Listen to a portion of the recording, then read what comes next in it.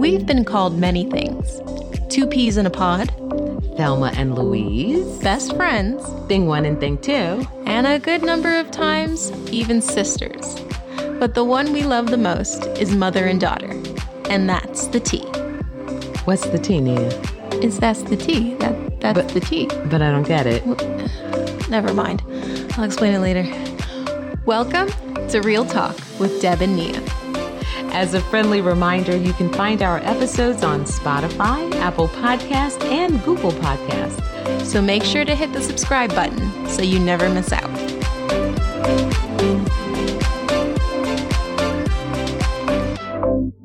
Welcome back to another episode of Real Talk with Deb and Nia. I'm Nia.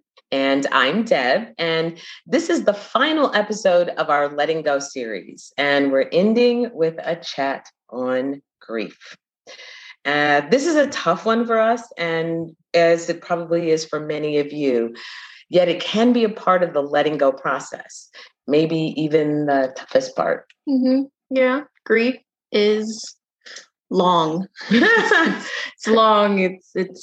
It's unpredictable. It comes in waves. You never know when it sneaks up on you. A lot of times it's kind of like, what do they call it? Phantom limbs. You'll wake up one day and you'll just be down and out and not realize why. And then you realize that it might be a significant day that, is connected to why you're grieving. And it's just, you got to take it in stride. Yeah. And I think everyone's path is different. That we will explore with. And every death is different because it was different for me with my mom than it was with your dad. So anyway, as we prepared for today's guest, I felt two things. The first was excitement because we really enjoyed chatting with her. She's witty and wise and a really, really great conversationalist. The second feeling that emerged was uncertainty. And while we're back in the saddle now and we're doing the show, when we generally feel pretty good most times, most days, there's just really no pretending that things are as they were before everything changed. Before I had a mom whom I still adore and I speak of frequently, and I actually speak to with some degree of frequency. And for me, that keeps her alive in my mind and in our heart. And Nia had a Nana who, let her do things I wouldn't let her do. So, so she's missing that, I'm sure. We also had a husband and a father whose loss we still have not reconciled. So now here we are in the present, living in the earthly absences of two people we just couldn't have even imagined living without. Now, if you're a regular Real Talk listener, we love rabbit holes. But a grief conversation is an indescribable rabbit hole that made Mom think of the book Alice in Wonderland. It did. Because after years and years of creating routines and traditions and things that you do as a family or you do with your loved one, living in the land of the unexpected now is like trying to find a new normal. And it brought to mind Alice's quote, "It's no use going back to yesterday because I was a different person then." And that's kind of how I feel. I feel like I'm changed. So without a doubt, grief has a way of changing our perceptions and our perspectives, like who's a child without a parent or a parent without a child, in the absence of a husband, am I still a wife? That's come up for us where I had to fill out a form and it said married, single. Those are the only two choices. Divorce, I think, was one. I just wrote in myself, widow, because it felt like if I said I was single, I was denying that part of who I am. I'm not sure anymore, but the world doesn't want to allow me to have that assignment. I'm now single. And it's taking some getting used to new roles, So what does a holiday look like? We have a lot of traditions. There were things Nia did with her dad. They put the tree together. We don't have a real tree because we leave ours up forever. Mm-hmm. Yeah. And she would put that together and then I would supervise and make sure they had enough lights on it. Now that's not something I did. And, I wonder if I'm doing that with you, do you feel the loss in that moment? So we're trying to figure out what life looks like now and create new traditions. Mm-hmm. So there's so many things that trigger the loss, and we have a need to just really redefine who we are and what we do. And it's not just death that causes grief. It could be the loss of almost anything that we hold dear. It could be a job, it could be a friend, it could be a home, a lifestyle. Certainly in the case of COVID, it was a lot of our sense of mental stability and safety and freedom. So today, in an attempt to learn from an effective way of how to get from here to there, we're talking about grief. What is it? How can we navigate back or forward to a growth-inspiring, peaceful, joyous, and more vibrant life? So, to help us do that, we invited Susan Blaze to share her wisdom and expertise regarding grief. A little bit about Susan. Susan Blaze has a diverse background with an ongoing commitment to personal growth for herself and her clients. She made the long journey from receptionist to CEO in the corporate world over 25 years, beginning when women were just starting to move into management in the insurance industry. Along the way, she obtained a master's in marriage and family therapy, which was instrumental in helping her lead teams through 9 mergers and acquisitions during this business journey. After retiring from executive management, she became certified as a coach through Coach Training Institute and has helped leaders at every level develop their personal and professional awareness and skills. She's certified in several areas of coaching, including deep emotional healing in the Akashic Records. After several losses in her own life, she became an advanced grief recovery specialist so she could help herself and others heal from the many losses we all encounter. Susan says, and I quote, "While grief is a shattering emotional experience, it can become a gateway for acquiring wisdom and compassion if we take right actions to recover from it." End quote. Welcome, Susan. Welcome. Thank you so much. I'm so happy to be here with you. And boy, I can feel the emotion welling up myself right now because I lost my mother and my brother since the beginning of this year also, and also friends, so it's alive in all of us. You're passing it on. I'm so sorry. Oh my gosh. It is. It's so true. It's okay because humans, 100% of humans go through grief, and we go through it many times because we all have losses of all kinds, starting from when we're little kids. We got called out by the teacher in first grade. We weren't picked for the softball team. Our pet died. Our grandmother died. I mean, we start grieving at a very early age, all of us, and we go through it many, many times. Part of the love process, right? Life is this whole cycle, right? Of you can call it winning and losing, or you can call it gaining, saying hello, saying goodbye, and that's what our life's about. In our society, and I think probably most of human society, we're not really trained in it. We're not really educated in what it means to have grief and how to deal with it, how to support each other through it. So we're kind of like stumbling around in the dark, trying to help people we love and help ourselves, but we just don't always have the tools. It really just comes down to that. That is a great segue to my first question. What is an advanced grief recovery specialist? Because we don't think of it as, we kind of go, time heals all wounds, and we just do our own thing. The grief recovery method, which is what I am trained in, was developed about 40 years ago by 2 people, John James and Russell Friedman, after they had both experienced tremendous losses. And John James resorted to alcohol after the loss of a very young child. And through that, he was exposed to the 12-step program, Alcoholics Anonymous, and he had found that there was no real way to recover from this grief. He was having all kinds of trouble figuring out, how do I get better? This is horrible, and I seem to have no help, and I don't know where to get help, and no one knows what to do. And so he, over time, put together a program. It is not a 12-step program, but you can see some of the principles of 12-step. That in the program that is very, very structured. It's a very structured program, but it leads you step by step to take ownership of the feelings and to actually learn how to cope with them. That's really what it's about. It's really an educational program. It's not therapy. It's not even really counseling, although as a coach, I do coach my people through it. it is an educational program that teaches tools so that we can deal with grief now.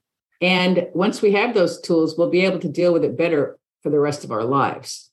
How did you get involved with this? You know, a lot of times we start doing things because we have a need. I know the podcast kind of started like that for us. How did you get involved with this? I started this because my brother died of cancer, and we had a very tumultuous relationship. We had one of these up and down relationships our whole life. There were times we were really close growing up, and then as we got older, for various reasons, we had no contact or very hostile contact on and off for years and years and years. And so when he died, I had this whole bundle of conflicting emotions. And thank God I had the opportunity. I live in California. He was in New Hampshire. But one of the best things I've ever done was go to see him a couple of weeks before he died and spent 5 days with him. And we got to at least hash out some of the issues we had. Not completely, as I discovered, but it was that loss that woke me up to this particular program, because one of my best friends lost her husband suddenly about 2 years ago, actually almost 3 years ago now. And she found a grief recovery program. And so after my brother died, I'm like, what was that program again that you went through? And so that's how I went to it and found out that they have a certification program, and took it and worked through the grief with my brother, and have since helped a number of other people get through their grief, because it really does. It's only one way, nothing is a magic bullet, but it is definitely an effective way to deal with grief and to actually recover from it. Well, what's so special about this program though? What makes it different? I haven't been through other programs, but I know there's all kinds of grief support groups and things like that. This one, because it's, to me, having the structure to the program, and it's based on the client deciding to recover and then taking very specific steps, which involve contemplating the relationship and contemplating how we have been through grief at other times in our lives and some of the things that happened to us, and step by step working through our own ways of coping with grief, this particular relationship that we want to work on, and so on.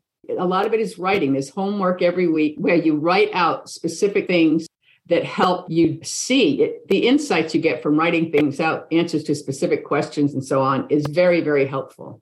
So that's what I found, is that for me, I like structure sometimes, because I tend to be a real right brain, just sort of wing it person. But for me, sometimes structure is very helpful. And this, I found it to be very helpful. And my clients have found it that way. Maybe it doesn't work for everyone. Nothing works for everyone. But for someone who's willing to take this process, I think it's very helpful.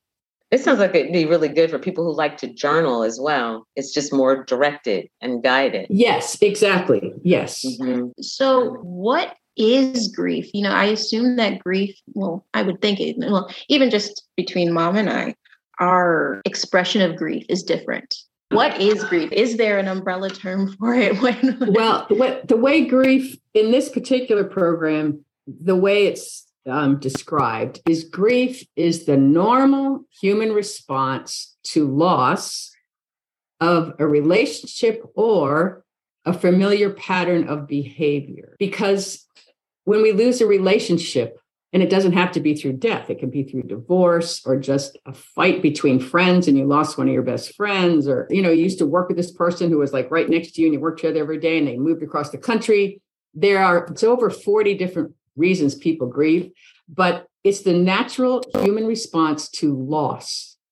Under that umbrella of grief, I'm sure you found this, we can find ourselves going through like a cycle of emotions, kind of under this big umbrella of our response to loss, right? You could be crying your eyes out 1 minute, and then you think of some funny thing that happened with that person, and then you start laughing, and then something else happens and you get angry. It's very common for people to be angry. My friend whose husband died suddenly, she was so angry at him for almost 2 years. She's like, how dare you leave me like this? And part of the grief recovery is learning that these are just natural human responses to loss.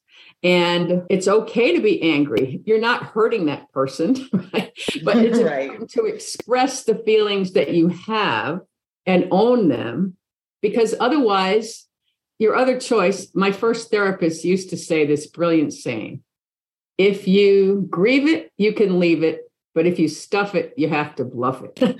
We were talking even before we get on the air about someone who lost a child years ago, right? And if we stuff those feelings, which we're often taught to do, especially men, be strong, you can handle it. If we just stuff all that grief down, well, it's still working underneath the scenes, churning up our emotions, stealing our peace. And if we never really deal with it, then we're incomplete. And so that's part of, if I can sort of segue into grief recovery. Grief recovery is really about, it's very basic. It's about learning to feel better, but it's really about giving a voice to all the feelings and emotions and things that were never said or done, either the things that you wished you had done different, better, or more. I wish I had told him more, that I loved him. I wish I had taken him on that trip that he always wanted to go on before he died. All that woulda, coulda, shoulda stuff drives us nuts, right? It drives us insane. And part of the grief recovery process is actually facing all that stuff, writing it down, and being able to complete all those things that were incomplete in the relationship. Because another part of it, especially if a child dies, or if, there's these tragic stories of people who I just lost a friend a few months ago. She was about in her early 40s, I think. She was a nurse. She was incredible, just an amazing human being. And she finally found the love of her life and married him. And 2 months later was diagnosed with horrible cancer. She died. It was horrible, right? And so one of the things that we often grieve that can be unexpressed is all the dreams and hopes and expectations we had for that relationship that never got to come to pass. That's a loss in itself, that we never got to take that trip to Europe or whatever the thing was that we wish could have happened. Those are huge parts of it too. And so part of this process is we gather all that stuff and we write it down in a specific way, and we give it a voice. We give voice to the things that are otherwise stuffed down into that cave inside of us and never get to be expressed. As you're talking, my mind is going because of course I'm listening and I'm also, ruminating. You were speaking about, looking at those patterns. I had a really good friend of my mom who's like an aunt to me, had breast cancer. And I went to see her and she was on this experimental treatment, but she looked fabulous, absolutely fabulous. Nia was maybe 6 weeks old. So this is 20 years old and it's like it was yesterday. And she looked fabulous. And she was saying things to me or she was showing me their house in Florida. They lived in Wisconsin. She had a house in Florida. And she said, I will never go back there. And I said, oh, no. That whole dismissing it. And then she said, Uncle Johnny asked me if there was any place that I wanted to go, but no, there's nowhere I want to go. And I think I felt like, oh, she's trying to give up. And I said, no, it will be fine. And again, she looks absolutely almost angelic. And we finished the visit. I told her I loved her, of course. And yet I didn't say all the things that I would have said had I known, because only a few weeks later, she was gone. And in terms of a pattern, I find myself not wanting to be in the moment, as if it's giving up on the person, because it came back again. The last thing I said as my mom was dying in my arms was, it wasn't supposed to be this way. The last thing I said as we were releasing Larry was, not like this. So I'm hearing I have a pattern of, there's some way that Deb gets to control the how. And when not that I know what it would look like, I feel like I don't connect like I wish I would have connected, because somehow that's giving up on the person. And I guess it's my job to stand in the gap and fight for them, until we win, not until the end, Right. But I can see a pattern.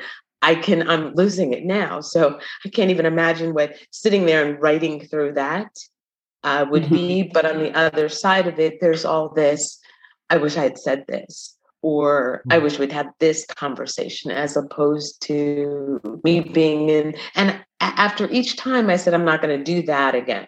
But I end up right back in some version of that. So I hear what you're saying about that, the pattern, at least for me. Yes. And me is very different, you know. Yeah. And see, and the other thing is, I hope that you won't beat yourself up about that, because losing someone we love is so overwhelming and so, I mean, I often compare it to getting hit by a truck or you know, it can be that way, right? It seems like a shock. So just as, you know, if we're standing there and a truck is bearing down on us, we're going to say, well, not this way. I mean, we want to just say, no, this can't be happening, because it's a natural defense. And one of the other parts about grief that I'd like to bring up, because it's kind of refreshed my memory, back to Nia's question, you know, what is grief? Because we haven't, generally speaking, in our society, been given good tools to handle grief, then we stay, because we all are so hard on ourselves, right? We start thinking there's something wrong with me. I didn't handle it correctly. I should have been better. I should have been stronger. Grieving does not mean there's anything wrong with you. It does not mean there's anything that needs to be fixed. It is just a normal and natural response. And everybody grieves in their own way. And one of you said something about how it's always so different. Like you're both grieving differently because you are individuals. Each of us is unique. We have our own fingerprints and DNA. And the other person that we're grieving also was unique. And each of us, like your relationship with Larry was totally different for each of you. So each of you has a unique relationship with him, just using that experience since it's so, you know, current. And each of you will grieve differently. And one of the other things that happens often is that we compare our grief. There's an example in the Grief Recovery Handbook, which we'll talk about later, but one of them, I forget if it was Russell or John, was at a dinner party. The woman who had given the party had just lost her husband. And John or Russell said to a woman sitting next to them, well, you know, what's going on in your life and whatever. And she said, oh, I just got divorced, but my grief is nothing like hers. I just got divorced. She lost her husband. Well, the grief of a divorce can be every bit as painful or as gut-wrenching, as life-altering as a death. And so that's one of the things it's an education. We learn to not compare our grief, because each person has grief. Some people losing their cat can be worse than losing their spouse or their parent or whatever, because that they were with that cat every day. They had a real, you know, understanding. And so that's why I say in this process, we can learn to have wisdom and compassion. And we start to realize each person is going to feel it in their own way. They're going to experience it in their own way. And it's all okay. You know, it's not for us to measure or judge ourselves or others against there is no rule or standard that we should live by, you know? Does everyone, in your opinion, experience grief in some way, shape, or form? Because sometimes, you know, you have people and they're like, oh, I'm fine. You know, no, like yes. I'm okay. You know, is it true? or are they stopping things down? From my experience and from, you know, the studies that I've read, 100% of humans grieve at various times because we all lose things. We all lose jobs, you know, relationships, parents, siblings, freedom, money. We lose all kinds of things. And so I believe we all grieve, but again, often because of the way we've been taught or raised, there's actually something in the grief recovery method we call Academy Award grief. I'm fine. No, I'm good. I'm good. Yeah. You know, probably. Now, they might be grieving in private. I kind of hope they are. But somehow, see, they've bought into one of the myths, which is to be strong for others, perhaps, especially if that person might be a leadership role. You know, maybe they're a boss and they have employees. Like, oh, no, I can't let them see me be down because then it's going to bring them down. Or, you know, it's often for noble purposes. but it's not really helpful often, to pretend everything is okay. I mean, there are some times when I guess it is appropriate, but hopefully those people are still grieving when they're on their own, because it's really a process that can lead us through, if we allow it to. It's like, I think we spoke the other day when we were just talking about this of alchemy. Grief is definitely the lead. It is a hunk of lead that's dropped into our life. And now we have the opportunity to alchemize it into gold, which is not easy, but can be worth it. Oh, I think that's definitely true. What's on the polar opposite end of that, like the Academy Award-winning grief? I'm fine. Yeah. But then there's the other side where people can't get out of bed. They are absolutely debilitated. Yep. Yeah. What happens with that? Like, how do they begin? Well, unfortunately, some people never do. I don't know if we talked about this the other day, but no. I clearly remember I was a kid. I was maybe 8 or 9 years old. My parents, who married very young, had very close friends that they were with all the time.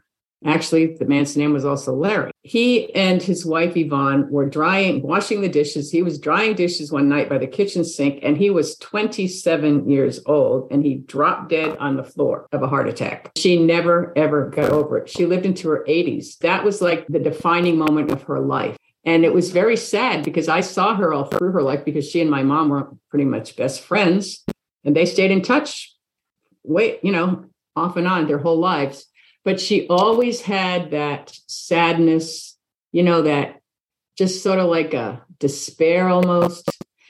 It's very, very sad. And it's, I think part of it, this can happen in all kinds of situations, right? Is people don't feel, or they don't know that there's a way out. People can get into despair for all kinds of things. Grief is probably an easy one because it's so painful to begin with. But if people don't realize there's actually a way out, then they can sort of give up hope, and they just sort of say, well, this is the way it's going to be. I say this without judgment. I don't mean to judge I'm not judging, but there's a certain time. I think some people, for whatever reason, there's stories all the time of people who have really horrible things happen in their life, maybe over and over and over. Like I've actually seen stories of people who are in concentration camps and all kinds of horrible things happening to them. And at a certain point, they say, I'm not going to let this define me. I am not going to be taken down by this. And that's when things can turn around. But there has to be a spark, either internally, some kind of divine intervention, or somebody who says, it doesn't have to be this way. You can change. You can come through this. And when that happens, that's when people can make the turnaround and start to move on the path of recovery. But it's not guaranteed. Each person, I don't believe, some people say, some spiritual teachers, like, you choose everything that happens to you. I do not believe that. Some things just happen. We didn't, choose to have COVID take on our whole society or whatever. We don't choose for our loved ones to have bad things happen to them, but then we get to choose how we respond. That's where we have choice. And again, it doesn't mean that we're going to go, okay, I'm going to get over this. I'm good now. Right? No, it's that we allow ourselves to feel what we feel. But then if we know or understand that I'm not always going to feel this bad, I will eventually heal, whether it's through faith or taking steps to recover, there's that spark, I believe, in the human spirit, that makes us rise above whatever's going on. So you've got the spark. What's the start? Like, what do you do after the spark? Right. Well, it's like, okay, I've decided, I want to get better. I've decided I want to get better. Well, then, like my friend whose husband died 2 years ago, she's one of those people that she was so absolutely blown away because it was such a shock. It was just here today, gone tomorrow, literally just taken off the face of the earth. I mean, just, it's talk about a traumatic accident or, just blew her away. She was really taken out for a few months, but then she just started thinking, okay, I've got to figure out how to get better. This is horrible. I don't want to live like this the rest of my life. There's times, of course, like some of us do, probably everybody gets there. Sometimes we think, I don't know if it's worth it. I don't know if I want to go on. But then she thought, I'm going to start researching ways to do this. And she did a lot of research on her own, and she discovered the grief recovery method.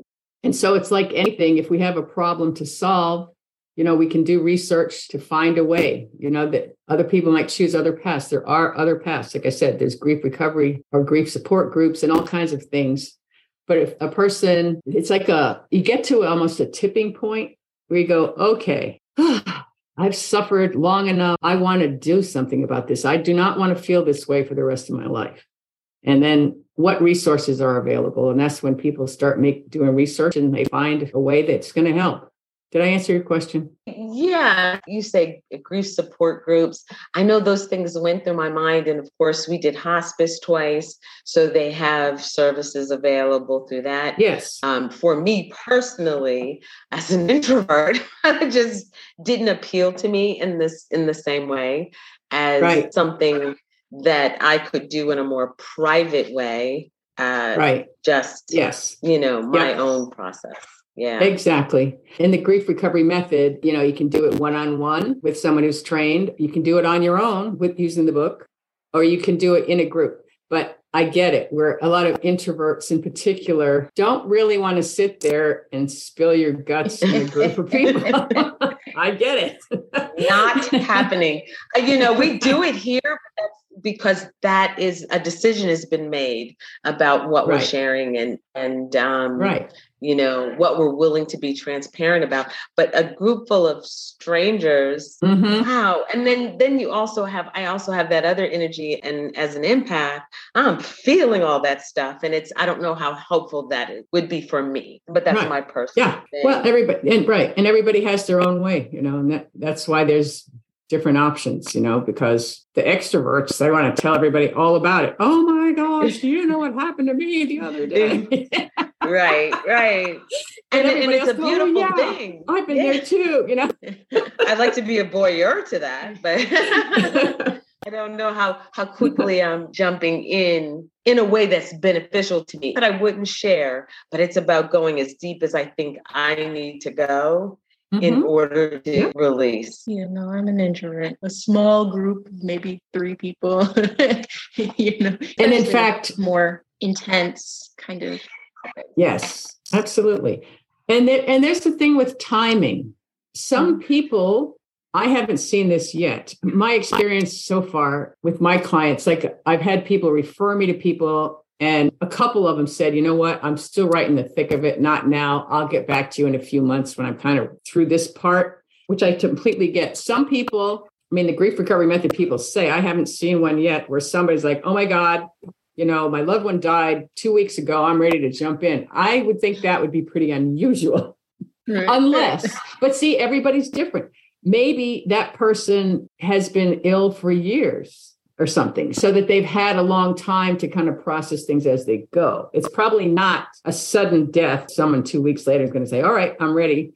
Most of the time, in my experience, is that the person wants to go through their private thing first and then get to a point where they're like, okay, now I'm ready to deal with it. It's totally individual. So some people, it's decades. Some people are processing things that happened decades ago. I don't think that's our story, but it was about 6 months of this. I think we share is that I don't know whether I would call it isolating. I don't really have a good word for it, but kind of stepping back. And for us, it was getting away. The first time didn't do it. The second time we were better. The second time was a little bit more. And we came back ready to at least begin to start to get back to some of the things that we were doing. At least that's how it was for me. I don't know for you. Yeah. It's taken 6 months for me to get here. And now it's Christmas. Well, and it's just, my processing is a little bit different. My kind of disposition is different.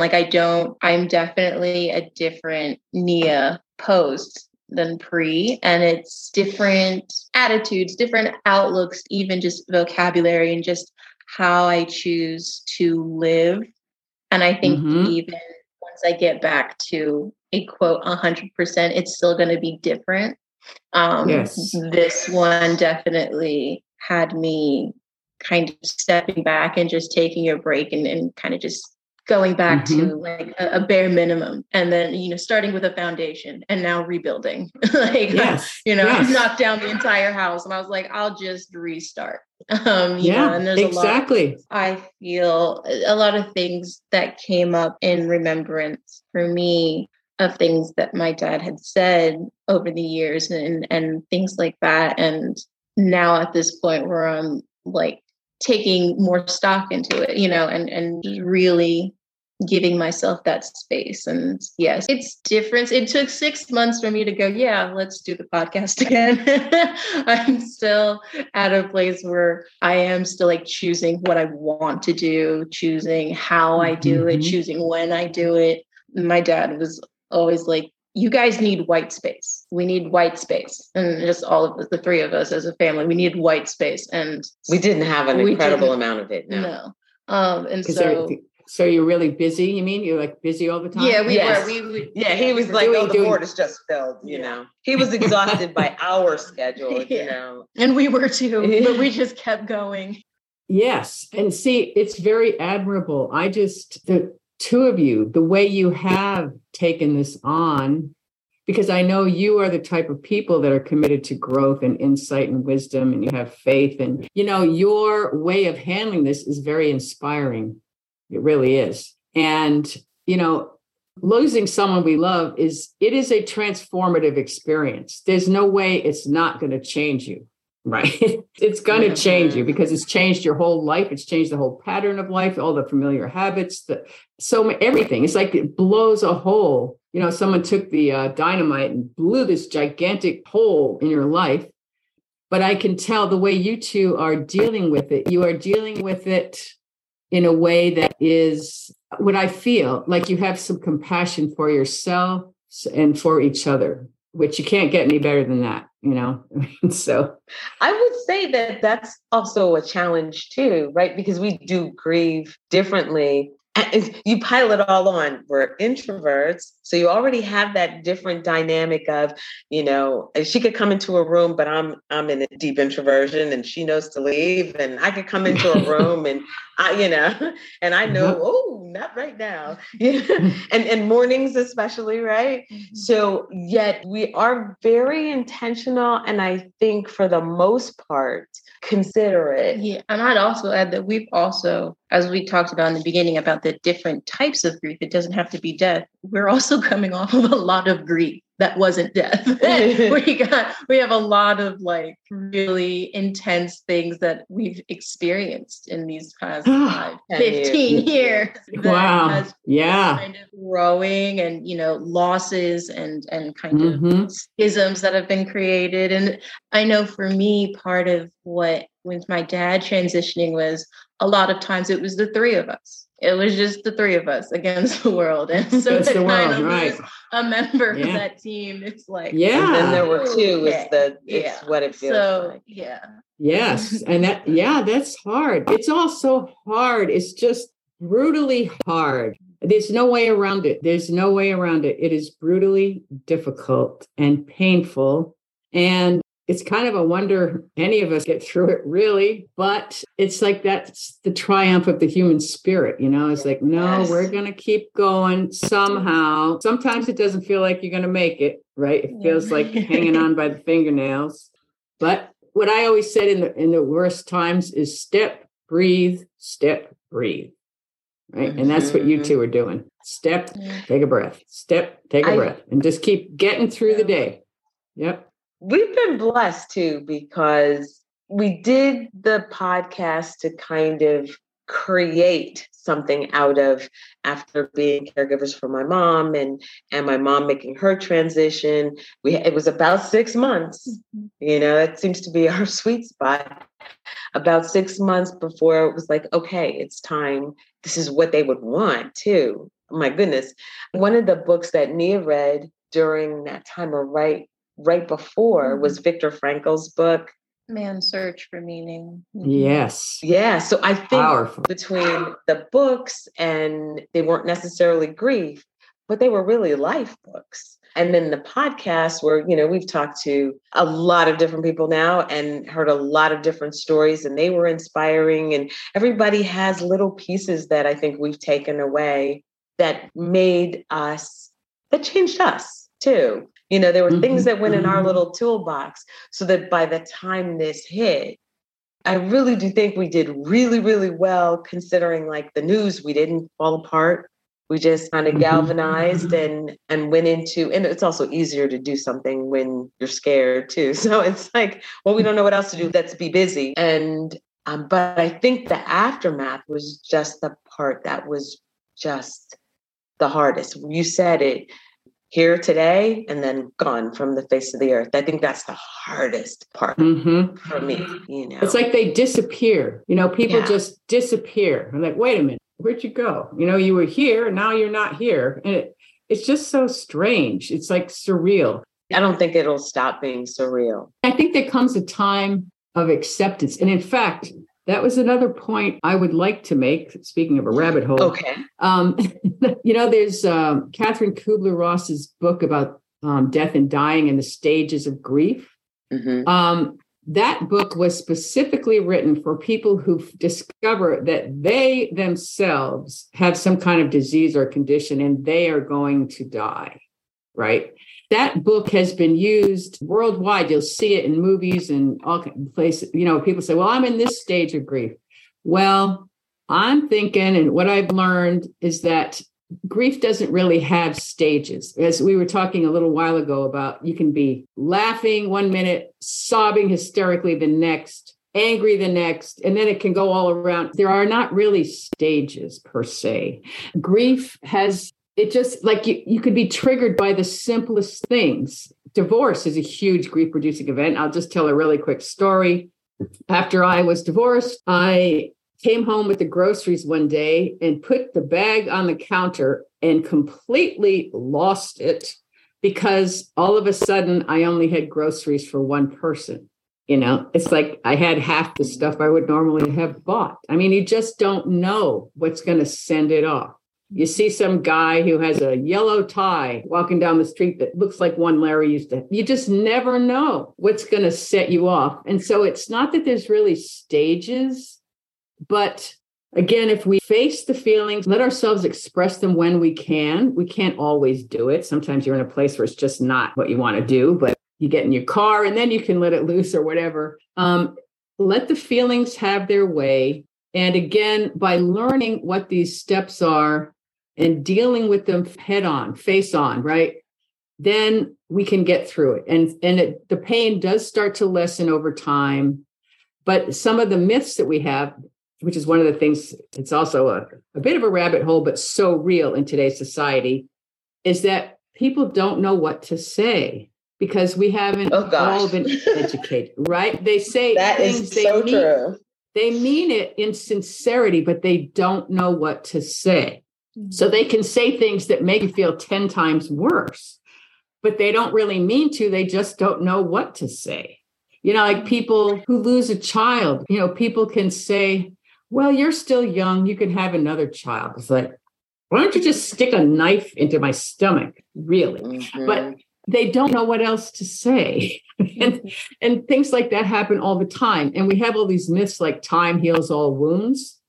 Well, I don't think that's true because the story you told me earlier about the man who's been grieving the death of his child for 25 years, time has not healed that wound. Right action, right thinking, right processing heals the wound. And it doesn't just happen by time. Time may lessen the degree of suffering, but it doesn't by itself heal the wound. And just, a lot of people say, I'm just going to keep busy. One of my friends died just a few months ago from cancer. Her husband, we've known both of them for quite a while. And he ended up with a new girlfriend within weeks, a neighbor, right? They all known each other before, which I had to process. That I had a hard time with that, but I did. And But the point was, we can't stay in touch with him. How you doing? I'm busy. I'm golfing every day. I'm having dinner every night with friends. I'm doing this, I'm doing that, da. Well, when we did see him, probably about 2 months ago now, I looked at him, I thought, oh my God, he looks awful. I have never seen him look like this. He looked kind of gray and kind of, like your skin, the skin is all like dull. He just looked ill, and he has never looked like that. And I thought, oh, he's really hurting, even though he has this other person he's getting companionship with. He's like, at my age, he's like 77. I don't want to be alone. Okay, fine. But he's still not really dealing with it. And I've told him, I'm here if and when you're ever ready. But, it's nothing that you can, push on people or anything like that. But I thought, oh, man, he is really hurting, even though he's busy. Because a lot of us, well, just keep busy. And then, I'll become a workaholic, or I'll start drinking, or I'll smoke 3 packs of cigarettes a day. Or these are called, in the grief recovery, we call them STRBs, short-term energy relieving behaviors, which can be anything from food, alcohol, drugs, to working or working out. I've had friends who work out like 3 times a day, and until they have no knees left, like now they have something else to grieve. So what we have danced around it, and I'm so intrigued. What are these steps? What are the 7 steps? Well, it's not 7 steps that are exactly like, I've sort of wrestled with, I will describe them just at a high level. Okay. So in the sessions, some of the first things we deal with are these myths about the stages of grief, and what have you personally experienced, with terrible things that were said to you, or myths that you believed, that, oh, if I just stay busy, I'll get over it, or whatever those were. We start there because that's kind of a gentle intro. Okay. Then we go into what other particular STRBs, short-term energy relieving behaviors, that you have used, right? And we go through those because everybody generally does something, and it doesn't mean it has to be destructive. Some people bury themselves in books. Hey, I read 3 fantasy novels last week. And it's not that it's bad or harmful, but it's still a way to just not really face the issue, right? And then we go kind of move step by step to getting to a place where we actually do graphs. And these are amazing. The first one we do is called the loss history graph, where you take a piece of paper and you write, here's the day I was born. Here's where I am today. It's like a piece of copy paper or whatever. You put a line about 1 inch from the top. That's your lifeline, and a line down the middle. Here's my halfway point in my life. And then you indicate every loss, the major losses that you can remember. When I was 8, my grandmother died. When I was 12, we had to move and I had to leave all my friends, so on and so on. You do your whole loss history. And a key part of this recovery process is that you get to then read these things to a witness. And the power of witness cannot be overstated. Witness, in this case, we call it being a heart with ears and no mouth. When you read your loss history graph, for example, if I'm the specialist, I do not speak. I just let you do it. And there's specific ways to do it, that you move through it. And the whole point is not to say, describe in detail, here's what happened. The point is, what did you feel? And we give you a whole list of expressive words or feelings. Like, I felt betrayed, I felt lost, I felt angry, I felt hurt, whatever, and we go through the whole life history, which can be pretty rough, but it's like getting all of the losses in your life lined up so you can look at them. And then at a certain point, usually after that, sometimes people come in knowing what relationship they want to work on. And then there's a choice. Which relationship do I want to work on now? Because we usually, all of us have a handful, because it doesn't have to be a person that's dead. It can be a person, maybe you had a rotten relationship with a parent, whether they're dead or alive, it still affects you. It can be that. Anyway, then we do a similar thing. We do a graph for that specific relationship, which is going to have ups and downs. Here's the high points. Here's the low points. Again, you go through that with witness. right? It's because you get to give voice to every single one of those feelings that accompanied those high and low points with that specific individual. And then we look at that relationship graph to find the areas for things that we wish to apologize for. We mark those down. We mark the things that we need to forgive them for. And then we have another category called significant emotional statement, which is where we get to say those things that we never said, such as, I'm so, I wish you're just a wonderful person, and I miss your smile and I wish I told you more often how much I love it that you sent me notes all the time, whatever it is, right? So we go through that, which can be quite emotional. And all these things, take, like each of those steps takes about an hour to do, but we do it week by week. So it's a progression. And then those recovery components, as we call them, read that to the witness. And then the last step is you write a letter to the person in a very specific way. And that kind of puts it all together, where you get to give voice to all those things that were never said or never completed when the person was there. So that's kind of the overview in more detail than I usually give, but I think it's okay. So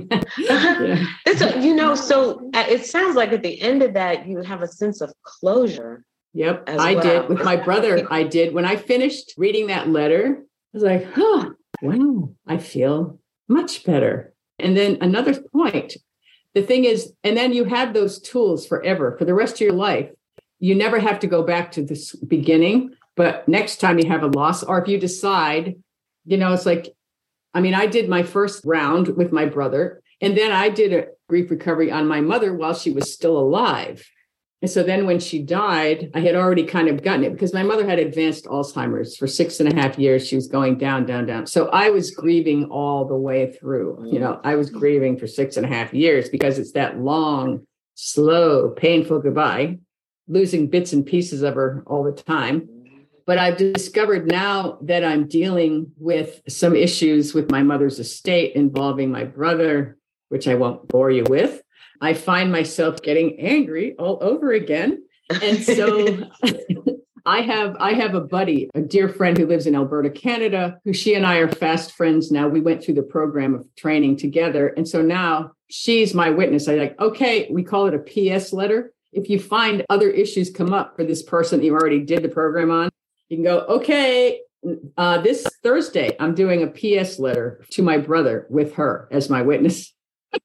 Because I discovered there was a few things I was still angry about. So you never have to go through all the steps again. But if you want to do another relationship, you just do the relationship graph, the whole timeline with that person, the recovery components, and the letter. And so you can use these tools forever. It's very, very useful. Do you find, I don't know whether people have said this to you, or people on both sides, which have people found to be most effective, the guided process or the do it on your own? I know people who have both ways. One of my friends had a terrible divorce, and then her husband died about a year later. And I sent her the book, and I told her, I'm happy to do this with you if you want. But she went through the book and did the process, and she said, wow, that really helped me. So some people are kind of do-it-yourselfers by nature. And some people can do it on their own, or they can do it with another witness, that's a dear friend or someone who's trusted, it's critical when going through the later steps with the graphs and the recovery components and the letter, that the person does not talk. There is no need for correction, because it's going to stop the flow. The whole point is to let all this stuff out with someone who's sympathetic, empathetic, but not saying a word. There is no need for analyzing you. Why'd you do that? Or you could have done that, or none of that. It's an amazing, powerful thing that what witness can do for someone. So, I think it just depends on the person and what their preferences are, really. And, it costs money for people who are trained and who do this for a living. A lot of people do it a lot more than I do. I do several kinds of coaching, and I do this too, So, there is an investment of time, energy, and money if you do it with a trained specialist. And whereas just buy a $12 book and do it on your own, if that's your style, it's like, it's totally open. Okay. Is there anything else that you think Let's see. Didn't cover or we may have missed that would be really beneficial? There's one thing I would like to point out, because again, there's like 40 losses really with, death, divorce, loss of pet, loss of money, job, home, all kinds of things. But in many people, in fact, when I went through the training, more people were working when they did their specific relationships, were working on people that were alive than people who were dead. There was only 2 of us that were working on dead people. Right? And so what's critical about this particular process is that the point is not, even if the person is still alive, you don't take all this stuff to that person. This is totally for you. You don't read that letter to that person. You do it for yourself. And in fact, I just saw this amazing statement that is still rattling my cage by a spiritual teacher who said, I'm not sure I'll get the words exactly right, but it was, a relationship is really just you and your attitude toward the other person. That still rocks my boat big time. And so in a sense, that's what we're talking about here. The grief is between you and you. It's not really between you and the other person. And so it's for you to resolve within yourself. And then, if it's a person who's still alive, you may change totally your relationship with that person. But it's not like you're doing this to tell them all this stuff. No, that's not the point. You're doing it to resolve your own unfinished business with that person. It does really, it's back to it begins and ends with us. Mm-hmm. It does. Yeah. Yeah, it really does. And it's all about healing. I'm going to have to sit with that one. Yeah, I know. I'm still sitting with it. It rocked my boat so bad to think, wait a minute, what about the other person? I mean, not to say it's absolutely gospel either, but it's certainly an intriguing concept to think about. Mm-hmm. Well, we're very taken with our opinions about something and how we feel about it. It doesn't make it true or real or right. That's right. It's where we are. And it does exactly. It has an impact on the relationship and how we respond to that person. You remove that, you might be really surprised that, wow, they're really pretty amazing, or exactly like our biases and our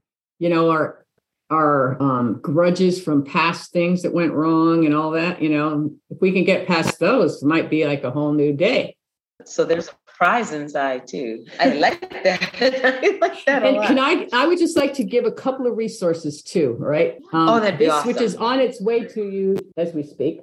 The Grief Recovery Handbook is the handbook for the grief recovery method. It's like when I have a client, I send them, one of the first things I do is I send them this. It comes in either Kindle version or cover or paperback, and it's not expensive. And this is a really good resource for anyone who is going through grief. And then a friend of mine, after my mom died, told me about another book, which I only have on Kindle, but it's called Final Gifts, GIFTS. It's written by 2 hospice nurses. And it is amazing because it talks about the process that people who are dying and their family members go through. Because what happened with my mom is she had this advanced Alzheimer's. It was, kind of stable for a long time. And her doctor had told me, her heart's strong. She could live for years. And I'm thinking, oh boy, thank God we had long-term care insurance, because it paid over $500,000 for her care. We're having you back to talk about long-term care insurance, by the way. Right. So yes, we will do that later. The point was, I was very fearful that she would go all the way to the end of Alzheimer's, which can be very terrible when people can't swallow anymore. And I won't go through all the gory, but it can be really horrible. And I was praying, like, God, can you take her out before she gets to that point? And around her birthday just happened a couple of months before she died. And I went on her birthday, and I just had this inspiration to tell her, I love you so much. And I'm so glad we get to spend these last few years together. But, Ernie, her husband, my dad, is up there waiting for you. Gary, my brother's up there waiting for you. All these other people who love you are there. I'm fine. You don't have to stay for me. I'm good. So whenever you're ready to go, you just go. Well, she died 2 weeks later. She just closed her eyes, stopped eating, stopped drinking, and went this peaceful way. No morphine, no nothing. it was such a gift. It was an absolute divine gift. And this book talks about that, how it happens all the time. Once you let people, you release people. I said that to Larry too. And I told him, we will be fine. I don't want you to go, but if this is what you feel you need to do, we're going to be okay. And I had asked him, did he want to fight or was he too tired? And he said both. So that was part of what had me say the other to him. He was, he had kind of gone to sleep and wasn't really waking up. On the other side of the grief space, though, it's like, but I'm not really ready for you to go. But I didn't say that. Yeah. Well, it's understandable. I don't know if we're ever really ready. No. It's a hard thing. It's just really hard. No, I'm just saying for him, it would have been really a very difficult existence. Some people are like, nope, I'd rather be out of here than go through that. Same thing with my mom. It's just not easy. It's kind of where we started. It's not easy. It is not easy at all. But I am so grateful for this opportunity to speak with you. And I'm so glad that you decided to move on and, keep pressing forward and doing your podcast again, because you two really are an inspiration. You have so much to share in all kinds of ways. Oh my gosh, you're so sweet. Thank you so much. But you have an offer too for our listeners. Right. Any of your guests or listeners, if you would like to have a chat with me about this, to see if grief recovery is good for you, the link to my particular mini site is I think on the show notes or somewhere. Yes, it's going to be on the website. And you can just feel absolutely free to contact me and we'll just have a chat to see, if it's the right thing for you to do. And if I'm the right person to work with you, it's really important that there's a good fit. If it's not me, there's thousands of other people out there that do this all over North America. I charge fees for this because it's part of what I do to make a living. However, I also have a sliding scale because to me, the money is not as important as helping people who need help. And so if there's someone who really wants to do this with me, but they don't have the money to pay what my usual charges are, then that's, we'll work it out. And for all your listeners too, I will give a 10% discount if they decide to work with me. Thank you so much. We love that, sharing the love. So thank you. Absolutely. That's the thing is that I'm blessed to be at this point in my life where I can serve, and money, of course, is important. I have bills too, like everyone, but it's not the most important thing by a long shot. Right. Yeah. So. Thank you. That is such a generous offer. And it's such an important cause. Like just getting clear could make the difference as to what happens with the rest of your life. Exactly. It's completing what's been incomplete so that now you kind of have a fresh start. You're going to be a different person, but you can be a different person in a really good way. If you let this alchemy happen and turn all this lead into gold, and then you can move on and have a great life. Never, it doesn't mean that you think any less of the person you lost or that, you're denying their memory or anything like that. It just means that you get to live your life and still have that love for them, but not with all those unfinished loops going around of what it could have, should have, that saps so much energy out of us. I agree. Thank you so much. This is nourishing. And I actually had, there are times I got a little emotional, but I also felt uplifted and I cannot wait to see the book. I'm really looking forward to seeing that. I think me is too, because we both journal. Yeah. Well, she's better at consistency than I am. But I write my way through things. So it's perfect for me. Yes. And I'm hoping that it is the same for our listeners. And if it is not the thing for you, we hope that you find something that is. There are a lot of resources. We will put some of the places you can look on the website and you can check there. And tell us about them. We want to know all the ways. We want to know all the ways. And if you have something, we'll add it to the website. That's something that's helped you as well. So thank you so much for coming to tea. Thank you, Deb and Nia. This has been such a privilege. And I look forward to the next time we get to connect. Yes. Blessings to you and healing. Thank you. Thank you. We appreciate it. We also like to thank you, our audience, for joining us this week. As always, links and resources will be on the website. If you are interested in the grief recovery method or interested in having one-on-one coaching with Susan, be sure to look in the show notes of whatever podcast streaming platform you are listening on right now, or do go to the website because it will also be there. So you got 2 options. We're helping you out. And if you really liked this episode or feel that you know someone who is struggling with grief, and remember that grief isn't just death, it's loss. It, any type of pain or removal or difference in your lifestyle that, you have had a pattern of. If you know anyone who's going through that, a divorce, anything, please do share it with those that you know.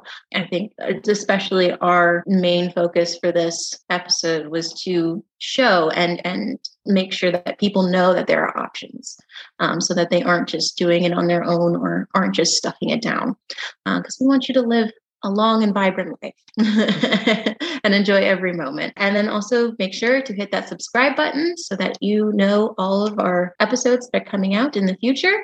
Also, happy holidays. It's holidays. It's that time. And we are nearing the end of the year. It's creeping up on us. And yeah. And we'll let you know how that goes for us. Yeah.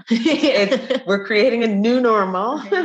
Thanks so much for joining us. And we shall see you next year. We might have a little surprise before the end of the year. We'll see you next year. All right. Thanks for joining us. Thank you again. Real Talk with Deb and Nia can be found on Spotify, Apple Podcast, and on Google Podcast. You can also check out our YouTube channel. And make sure to follow us on Facebook, Instagram, and Twitter at Real Talk DN. See you next time.